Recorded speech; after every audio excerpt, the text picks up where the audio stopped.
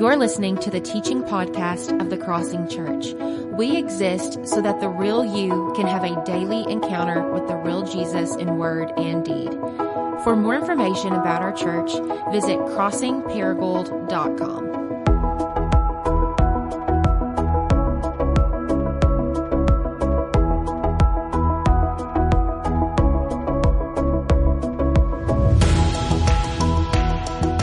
Today, we are finishing up our series on rethinking the church. And what we've done over the past few weeks is we've looked at the letters to the 7 churches in Revelation and see what Jesus says about the church, what he thinks is a healthy church, what he defines as a successful church. And this week, we're going to, as you heard Tim say earlier, we're going to look at the church of Laodicea. And we've seen things like how a healthy church is marked by love for God, love for others. A healthy church is marked by perseverance in the face of persecution. A healthy church is marked by holiness and fighting against sin. And this week, in this last letter, we're going to see that a healthy church is marked by intimacy with Jesus. Valuing him above all things.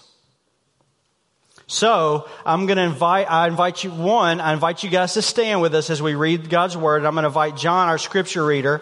We're going to be in Revelation chapter 3. So if you would, you can turn there. You can go to the Bible app on your phone, and the notes will be in there as well. Good morning. Our scripture reading today is found in Revelation chapter 3, verse 14 through 22. It's to the church of Laodicea. To the angel of the church of Laodicea write, these are the words of the Amen, the faithful and true witness, the ruler of God's creation. I know your deeds, that you are neither hot or cold nor hot. I wish you were either one or the other. So because you are lukewarm, neither hot nor cold, I'm about to spit you out of my mouth. You say, I am rich. I've acquired wealth and I don't need anything. But you do not realize that you are wretched, pitiful, poor, blind, and naked. I counsel you to buy from me gold refined in the fire, so you can become rich, and white clothes to wear, so you can cover your shameful nakedness, and salve to put on your eyes, so you can see. Those whom I love, I rebuke and discipline. So be earnest and repent. Here I am. I stand at the door and knock.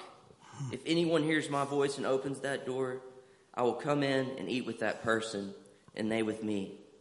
To the one who is victorious, I will give the right to sit with me on my throne, just as I was victorious and sat down with my Father on his throne. Amen. Whoever has ears, let them hear what the Spirit says to the churches.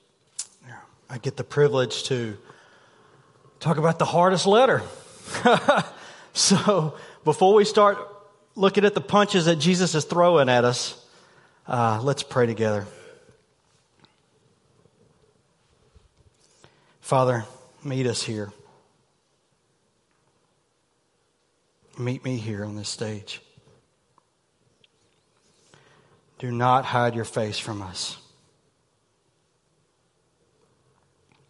In the midst of hard words you give us, there's also the invitation of your love for us. So let us leave here knowing your love. Amen. You may be seated. Scholars all agree that Jesus saves the worst for last. That's not me. I eat the blue M&Ms first because those are last because of the best M&Ms. I eat the best part of my meal last because that's my favorite part of the meal. Jesus here, on the other hand, says, I'm going to save the worst for last. And he's coming out swinging. Okay? And as we're going to see, while he doesn't withhold punches towards us, he also doesn't withhold love for us. And it's beautiful how he does this. He's so parental in this letter. And we're going to explore that. We're going to have some fun with it, okay? I got a lot of notes. And I know I'm standing in the way of our 4th of July weekend. And I conveniently got a text from Jared on Friday with an article about a case for shorter sermons. So I don't know if that was a subliminal note or not. But look, we're going to wrestle through this text. It's been hitting me in the guts and in the face this week. But I've also been met so tenderly by Jesus. And I hope and my prayer is that we experience the same thing this morning. I think what we're going to see is the church of Laodicea looks a lot like America's church. And quite possibly a lot like us. So it's extremely important that we get what Jesus is saying. Now, before we dive into his exact words, you know, real estate agents say location is key. Location, location, location. Well, in Scripture, context is key. Context, context, context. So let's explore just real quickly what first century Laodicea was like. Okay? So Laodicea is this town in what's now modern Turkey, the country Turkey. And it is sitting along a major trade route. Okay? It is a Roman-ruled city. However, Rome's kind of lax on them because over the years, they've proven their faithfulness to Rome and their trustworthiness to Rome. So Rome's kind of got this back. We'll be standing back over here monitoring what you're doing. You guys just keep doing what you're doing. Well, over the course of time, because they're along this major trade route, all these trade transactions are happening in Laodicea. And so what do they start doing? Hey, let's create a bank. And let's capture and profit off of all this trading that's going on here. So now Laodicea is this massive banking center for the region. But that doesn't continue. I mean, it continues on. Now they say, look, we have all these smart people here. Let's establish a first century school of medicine. So now there's a doctor school here. And they're practicing they didn't invent this, but they really started experimenting with it, of compounding medicine, taking one medicine and another and then compounding them together to create a super medicine. Well, that's kind of what that's exactly what they were doing. And they ended up with this eye salve that would heal ailments in the eyes. And it was exported all over the known world. People were coming like, we got to have this. We got to have this. This stuff is working. Whatever kind of ailments it was treating, it was healing them. And not only that, they were also known for a black wool market. Not like the black market that's hidden, but like these sheep. They figured out how to breed sheep to get black wool. And it was a lucrative product. Because, think about it. How many sheep have you seen that were black sheep? Most of them are white, right? But they figured out if we can shear these black sheep to get this black wool, we can make carpet and fine clothing. Now this textile industry has just exploded in Laodicea. All right? So remember these. Remember what I'm saying here. Banking center, major wealth. School of medicine, again, profiting off of that, and their textile industry of the black wool market. They also had a weakness. Their weakness was they had no natural water source. So here's how they got water. They built these aqueducts and these pumps that from 6 miles off at the Hierapolis, they would pump water in. Then they built them on this side of the city to go 10 miles out to the city of Colossae, and they would bring water in. Okay? Remember that because that's a major point in what Jesus is going to be hitting at here in just a minute. So this city rises to prominence. They became so wealthy and so well known. In AD 60, an earthquake hits, ravishes the town, destroys it. So Rome, because they're under Roman rule, says, hey, we're going to send financial aid. We're going to send support. We're going to help rebuild the city. The citizens of Laodicea say, nah, no thanks, we'll rebuild it. And out of their own wealth, out of their own money and power, they built their own city saying, we don't need you. In fact, a Roman historian in AD 69 talked about how well known this became. It says Laodicea arose from the ruins by the strength of our own resources with no help from us. So can you see already this self-sufficient life, this wealth, affluent life that's being instilled in these citizens of Laodicea? Extremely wealthy, extremely smart, and extremely self-sufficient, at least on the outside. And it is in this context, it is in the middle of all of what's going on here, that Jesus writes this letter to this church. And let's look at where he begins.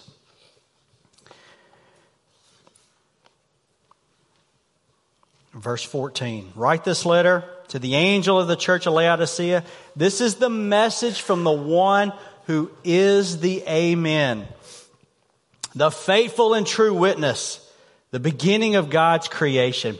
This is an interesting way that Jesus has started, because in all the other letters to these churches, Jesus writes about what he does. I hold the golden lampstands. He's talking about something that he does or will do. In this letter, he talks about who he is.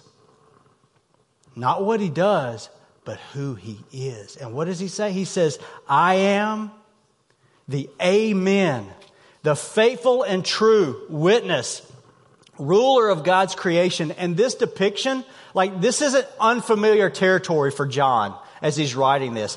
If we go back to John 1, his gospel, the things he writes there, it mirrors and echoes these things. In the beginning was the Word. The Word was God, and the Word was with God.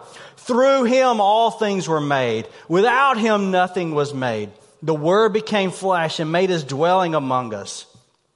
We've seen his glory, the glory of the one, the only Son, who came from the Father, full of grace and truth. So you see these themes here? The Amen, the Word was God, ruler of creation. All things are made from him, faithful and true, full of grace and truth. In other words, Jesus is saying that when he says that I am the I am, he's saying I am the ultimate authority. I bring a completion to all of God's goodness, all of God's faithfulness, to all truth. These are the words of an unchanging God, is what he's saying. When he says that I am the Amen, he's saying that all of God's promises, all truth, all goodness, all faithfulness, all authority, all of how life is supposed to work best, find their yes in me. So when Jesus begins the letter this way, it's as if he's saying to you and I and to the church, remember who's talking to you. And it's so good that he sets this letter up this way. It's very parental, right? Think about so most of you know we have 5 kids and we have them from 13 to 2. So we have learning how to parent a 13-year-old to managing a 2-year-old swinging from the ceiling fans, okay? And so, and that's not a joke. Her head got caught in between the spindles of the staircase this week. You laughing. But I think about when it's time for us to have a family meeting, or time for us to have a tough conversation or corrective conversation, or conversation that may lead to a difficult conversation. A lot of times what Don and I will do is we'll lead with what Jesus is doing here. Hey, we want you to remember, we're older than you. Because we're older than you, we're more knowledgeable than you. Because we're knowledgeable than you, that makes us more wiser than you. And also, God has placed us as your authority. That's exactly what Jesus is doing here when he says, I am the Amen. He's saying, remember who's talking to you. I'm the one with all authority. I'm the one full of truth. And Jesus begins by saying, I know your deeds. And that was, I was really appreciative last week of Jared shared Savannah's words about being seen. And that is so true. But Jesus sees the deeds of the Laodiceans and he's about to throw his first punch. He says, you're neither hot nor cold nor hot. I wish you were either one or the other. So because you're lukewarm, neither hot nor neither cold, I'm about to spit you out of my mouth. First punch is a right hook by Mike Tyson, upside the head. And why is this so significant and hard-hitting? All right, think about the context again. Remember, Laodicea had no natural water source. So, Colossae over here, they're pumping in water. It's known for its cool, cold, refreshing water. But by the time it travels to Laodicea, the cold water has warmed up. Now it's not cool. Now it's not refreshing. Now think about the other water they're pumping in, the Hierapolis water. It's hot springs. It's known to be healing. It has properties in it that help with ailments. So they're pumping it in, and as the hot water's flowing, it's cooling off. So now all the properties within the healing hot water are useless. And so it's in that context that Jesus says, you're not spiritually refreshing or you're not hot nor cold. Now, how many of y'all have heard a sermon around this text? And I know I've heard one that's like, Jesus wants you to be a on fire Christian. Don't be cold or lukewarm. I mean, I've heard one like that. Like, that ain't what Jesus is getting at here. He's saying, I wish you were hot or I wish you were cold. Please be one or the other. Don't be lukewarm, stagnant. In other words, be spiritually refreshing, like the waters of Colossae, or be spiritually healing by the warm waters that you get in from the Hierapolis. What he's saying is you're doing neither. You are ineffective. You're not refreshing anyone. You're not healing anyone. You're just doing stuff. I see your deeds. You're just doing stuff. But the deeds he saw, one commentator said, was barren, useless, rather than life-giving gospel deeds. So it wasn't like the church wasn't doing anything. They were doing what sounds like a lot of things, but they were, as the words of the great theological band Jimmy Eat World sang about, we've done nothing wrong, we've just done nothing. And as an Enneagram 3, this hits me hard because I thrive on being productive and achieving and setting goals and creating lists and knocking things out and getting things done.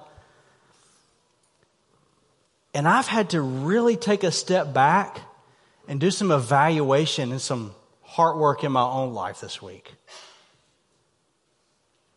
Like, Luke, I'm asking myself this, you're not necessarily doing anything wrong. Are you doing anything?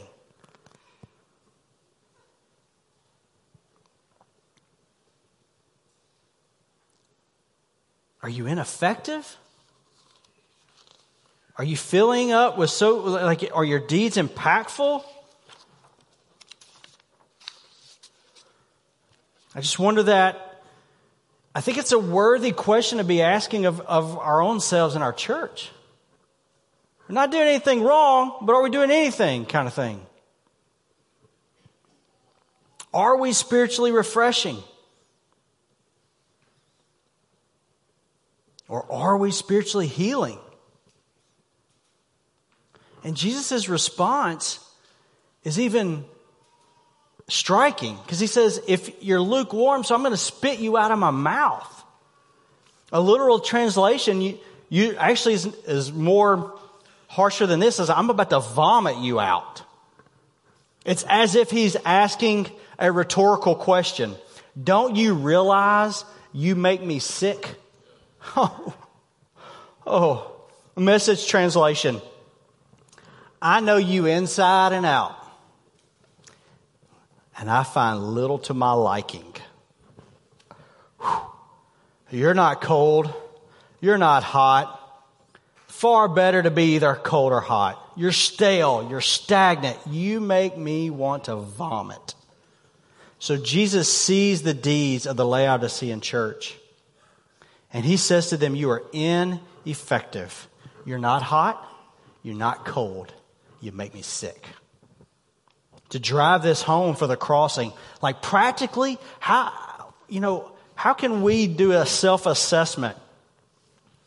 So, it's ultimately up to the Spirit to reveal these things, but here's a couple things I was just thinking through this week about how we can maybe measure, maybe that's not the right word, whether or not we're being ineffective or effective. So let's take two scenarios. Let's say someone enters your life, your missional community, maybe through work, through the ball field, through your extracurricular activities, through school, whatever it may be. And they're carrying tons of guilt and shame and hurt, sadness, some trauma.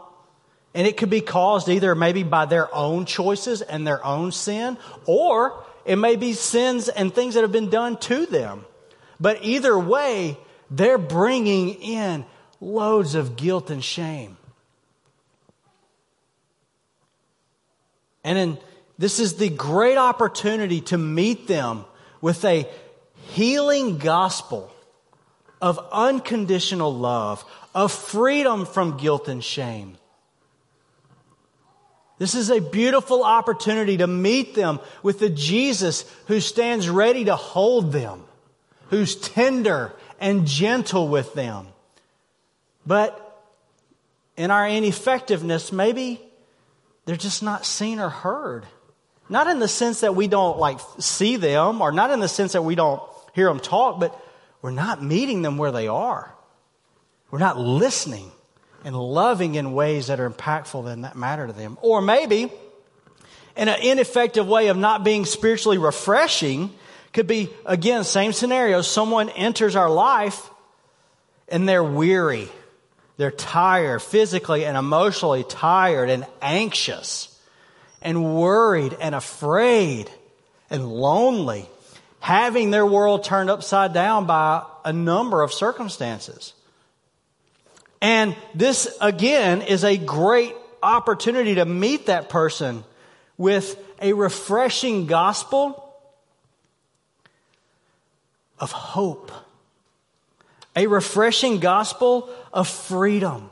A refreshing gospel that says you are not alone. Jesus is with you. But instead, in our ineffectiveness, they're ignored, they're not seen, not heard.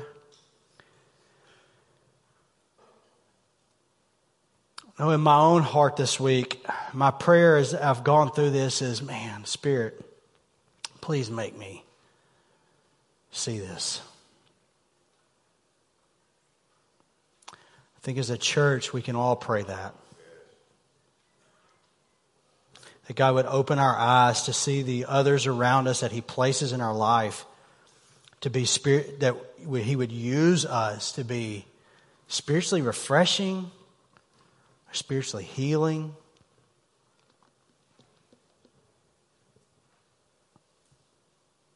Jesus, I feel like He could have stopped there and been, that's enough. Thanks, kind of thing. But He doesn't. Because now He's coming back with the uppercut. As soon as He nails us with the right hook, here comes Lennox Lewis. Catching it right on the chin. In his assessment of this church, he calls out a presumptuous self-sufficiency, a complacency with them. He just hit them up for being lukewarm, for being ineffective. And now he's going to get after, it's probably why you're ineffective, guys. The church had grown so, think about the context, how wealthy the city is. The church had grown so materially fat and so complacent, so satisfied with their wealth that it had hindered their spiritual effectiveness. Listen to what he says. Look at where all this led them to. He says there in verse 17, Jesus says, "Look, your words, you say I'm rich. I have everything I want and I don't need a thing." Doesn't that echo back to AD 60 when Rome wanted to help them? Like, no thanks, we don't need you. Tim Chester said it like this: the church was trying to live without Jesus. The self-reliance of the city had affected their attitude in the church. They had become comfortable and complacent and self-satisfied. But this self-reliance is really a form of deception. See, the church of Laodicea had no external or really internal pressures. And this is where we need to be careful of. And here's what I mean. This is where we can get caught into. There were no pressures from Jews to conform a certain way, like in Smyrna. There were no pressures from the pagans, the people outside the church, like in Pergamum. There was no persecution going on in Laodicea. There were no internal threats like you saw in Thyatira with the Jezebel or in Sardis. The Laodicean church did not succumb to internal or external pressures. The Laodicean church succumbed to their own lavish and affluent lifestyle. And the thing is, they didn't even know it was happening. They thought they were good, materially and spiritually. However, it was blinding them from the reality of what was going on. And Jesus hits them right where it hurts. Remember the context, how wealthy through banking and medicine and clothing. And Jesus calls them wretched and pitiful. In other words, Jesus is saying, you have everything you think you need and want, but we know you are miserable. And how true is that? How true is it that when we get everything we think we want, we just get more and more miserable? Because it's never enough, right? Never enough. And Jesus is hitting them right there. And he says, you think you're rich, but you're really poor. I know you've developed this great medicinal eye salve, but the reality is you're blind. I know you think you're clothed in this lucrative black market wool stuff, but you're really naked. And Jesus says, I counsel you to buy from me, or I advise you to buy from me gold purified by fire. Then you'll be rich. White garments from me, so you will not be shamed by your nakedness, and ointment for your eyes that you will be able to see. In other words, come buy from me gold. Come get from me everything your heart is longing for. I have all the sources of riches. I have all the sources of joy and hope and happiness and peace. Everything your heart's longing for, you get from me, not from the things you're having. Come buy from me white clothes to wear so that you can cover your shameful nakedness. You know, in the Bible, nakedness is a symbol of judgment and humiliation. Look, think about it. This is exactly what happened in the Garden of Eden, right? With Adam and Eve. They sin, and what do? They go try to make them some clothes. Why? To hide their shame and nakedness. And here Jesus is saying, you think you're clothed, but you're so full of shame and so full of guilt. Buy from me the clothing to cover your shame and cover your guilt. Put salve on your eyes so you can see. Hey, that's great. You've made this medicine that's going all over the known world to cure eye ailments and heal people. But man, that stuff is meaningless and actually is a hindrance when it comes to your spiritual sight. And so I'm personally, this past week and even this morning, like I was working through these, trying to evaluate my own heart, because here's what I'm afraid of. Man, we all live super posh lifestyles. No matter how we come in here today, like you all got here, more than likely by a vehicle, which the reality is most of the world doesn't have. You all have clothes on. No one's sitting here naked. There are people that barely have any clothing. We ate breakfast or we ate last night. Like our bellies are full. Like I don't have to convince you. Like you can see the article after article. It talks about the wealth of America. And this is what scares me, because we live such a posh lifestyle. And so I'm asking myself, do we as a Crossing Church look like Laodicea? Are we so busy doing stuff, not doing like the wrong things, not doing really anything, just doing the stuff, that we're not really doing anything at all? Have we lost our dependency on Jesus? Like I'm asking myself that this morning. This morning I was walking through some of this, and my nerves just overtook me for a moment. And I said to myself, like, Luke, you have been up there in front of these people, I don't know how many times in 10 years. Whether preaching or leading worship or goofing off in front of y'all or whatever. Like, why is my anxiety just all of a sudden rising? And it was like the Spirit said, you know what? Because you're trying to do this in your own self-sufficiency. Like exactly what I was trying to tell the church of Laodicea. I mean, that was like what time is it now? It's 11 o'clock. So that was like at 9 this morning. Like, you're doing the exact thing I'm trying to talk to you about.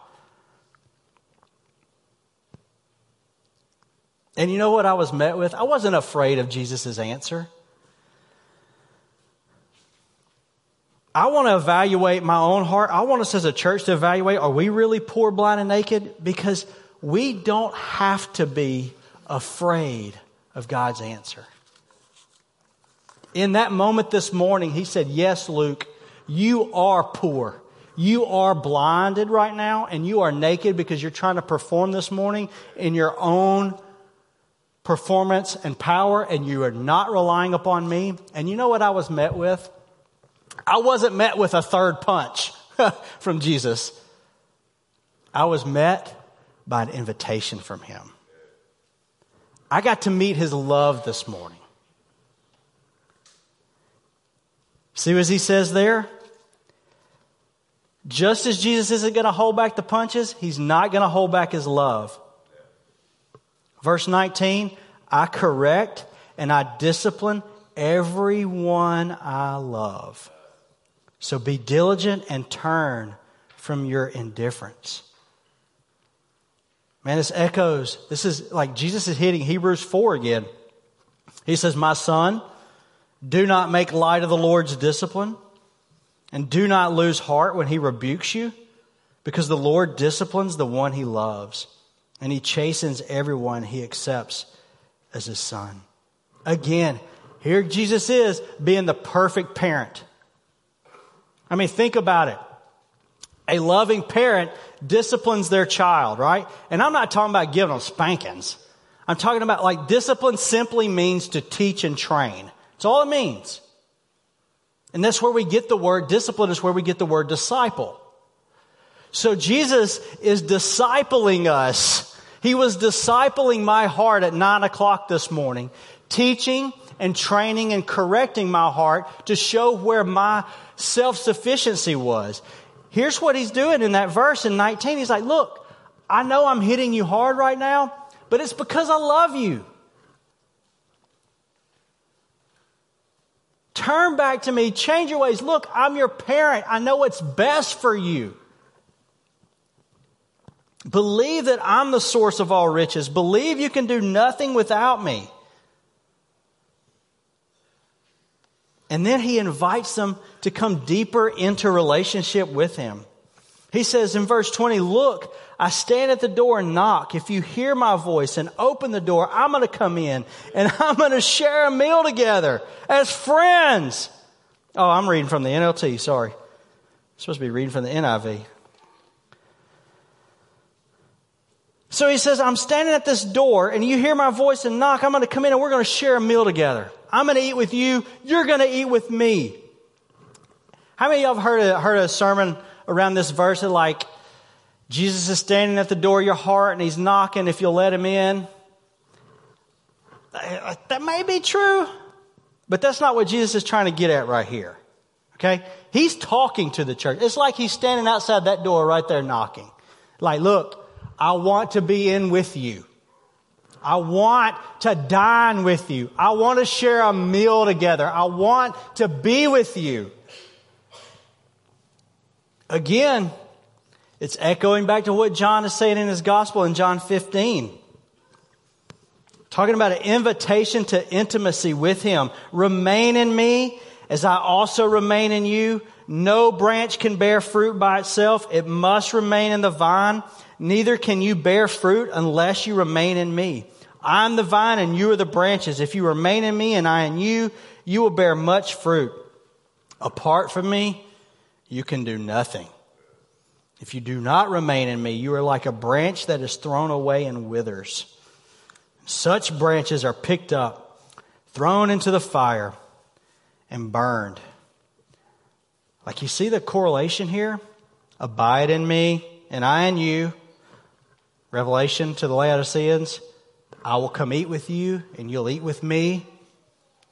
You will bear much fruit. In John 15, you'll not be hot or cold. I mean, you will be hot or cold. You won't be lukewarm. You can't do this without me. John 15, buy from me the things your heart wants. If you do not remain in me, in verse 15, you're going to be cast out and thrown away. I'm about to spit you out of my mouth. Jesus is inviting us all throughout Scripture. His whole life is an invitation for us to come and dine with him. To come and sit with him. To come and learn and be discipled by him. To give all of our deepest longings to and find that he is the source of all of our fulfillment that we're longing for. Not our affluent lifestyles. The life that Jesus is inviting us to is not an ineffective life, but it is a very effective life that first begins with intimacy with him. If you see what Jesus said there, he didn't give them a 3-step program like you're ineffective, so let's do X, A, B, and C, X, Y, and Z, and now you'll be effective. You know what makes you an effective Christian? An intimate relationship with Jesus. That's what makes you effective. A life where he clothes our nakedness and shame, removing all judgment, removing all guilt. Receiving and feeling his unconditional love, being in his presence. And how is that intimacy cultivated with Jesus? We've said it 1,000 times here. And it's simple, but yet it's hard. It's around 3 things. You'll say them with me. Be with Jesus, become like Jesus, and do what Jesus did. You want to cultivate intimacy with Jesus? And 2 things, find everything your heart is really longing for, and in turn, be able to be an effective Christian. Be with Jesus. Commit to a life of being with Jesus through the spiritual disciplines, through constantly just remembering His presence with you. It may be an act of singing a song or listening to music or being here. Silence and solitude, prayer, fasting. And over time, not overnight, your heart and life will be transformed from the inside out to becoming more like Jesus and doing what Jesus did. And from that life, you will find all the joy that your heart is longing for. And from that life, you will be an effective Christian, being spiritually nourishing and healing to those who are sick and spiritually refreshing to those who are weary. It's communion that gives us an opportunity here that Jesus is inviting us into. The word communion means common union. And Jesus is inviting us to a common union with Him. And each week we take the practice of communion here together to be reminded of two things. One, that Jesus' presence is here with us. And He longs to dine with us at a table.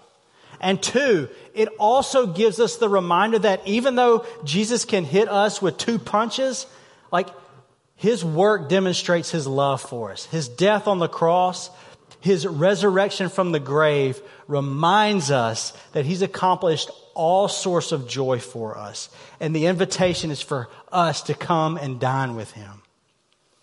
So in just a moment, we're going to sing one more song. We're going to take communion together.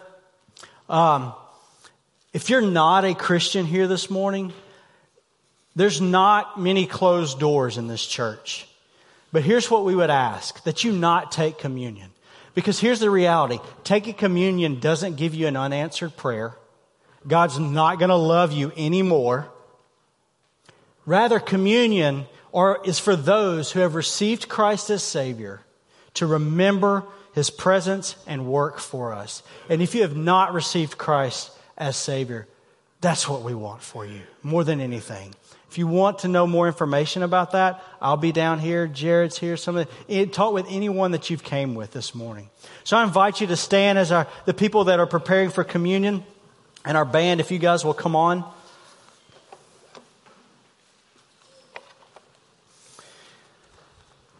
Let's pray together. Just take a moment to just take a deep breath. Clear any kind of distractions in your mind or in your heart.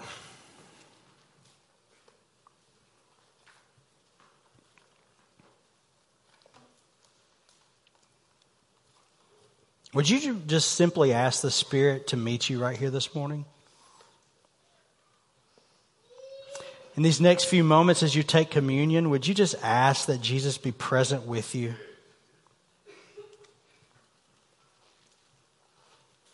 I mean, more than anything, I want my life, I want my family's life, I want your life to be marked by a close, intimate relationship with Jesus. Jesus, we want that. I want that for this church. I want that for my life. I want that for my family.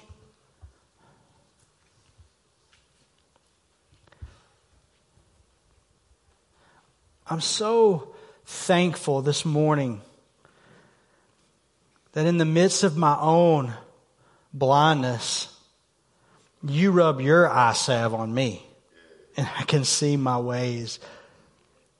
I'm so thankful that in the midst of my self-reliance,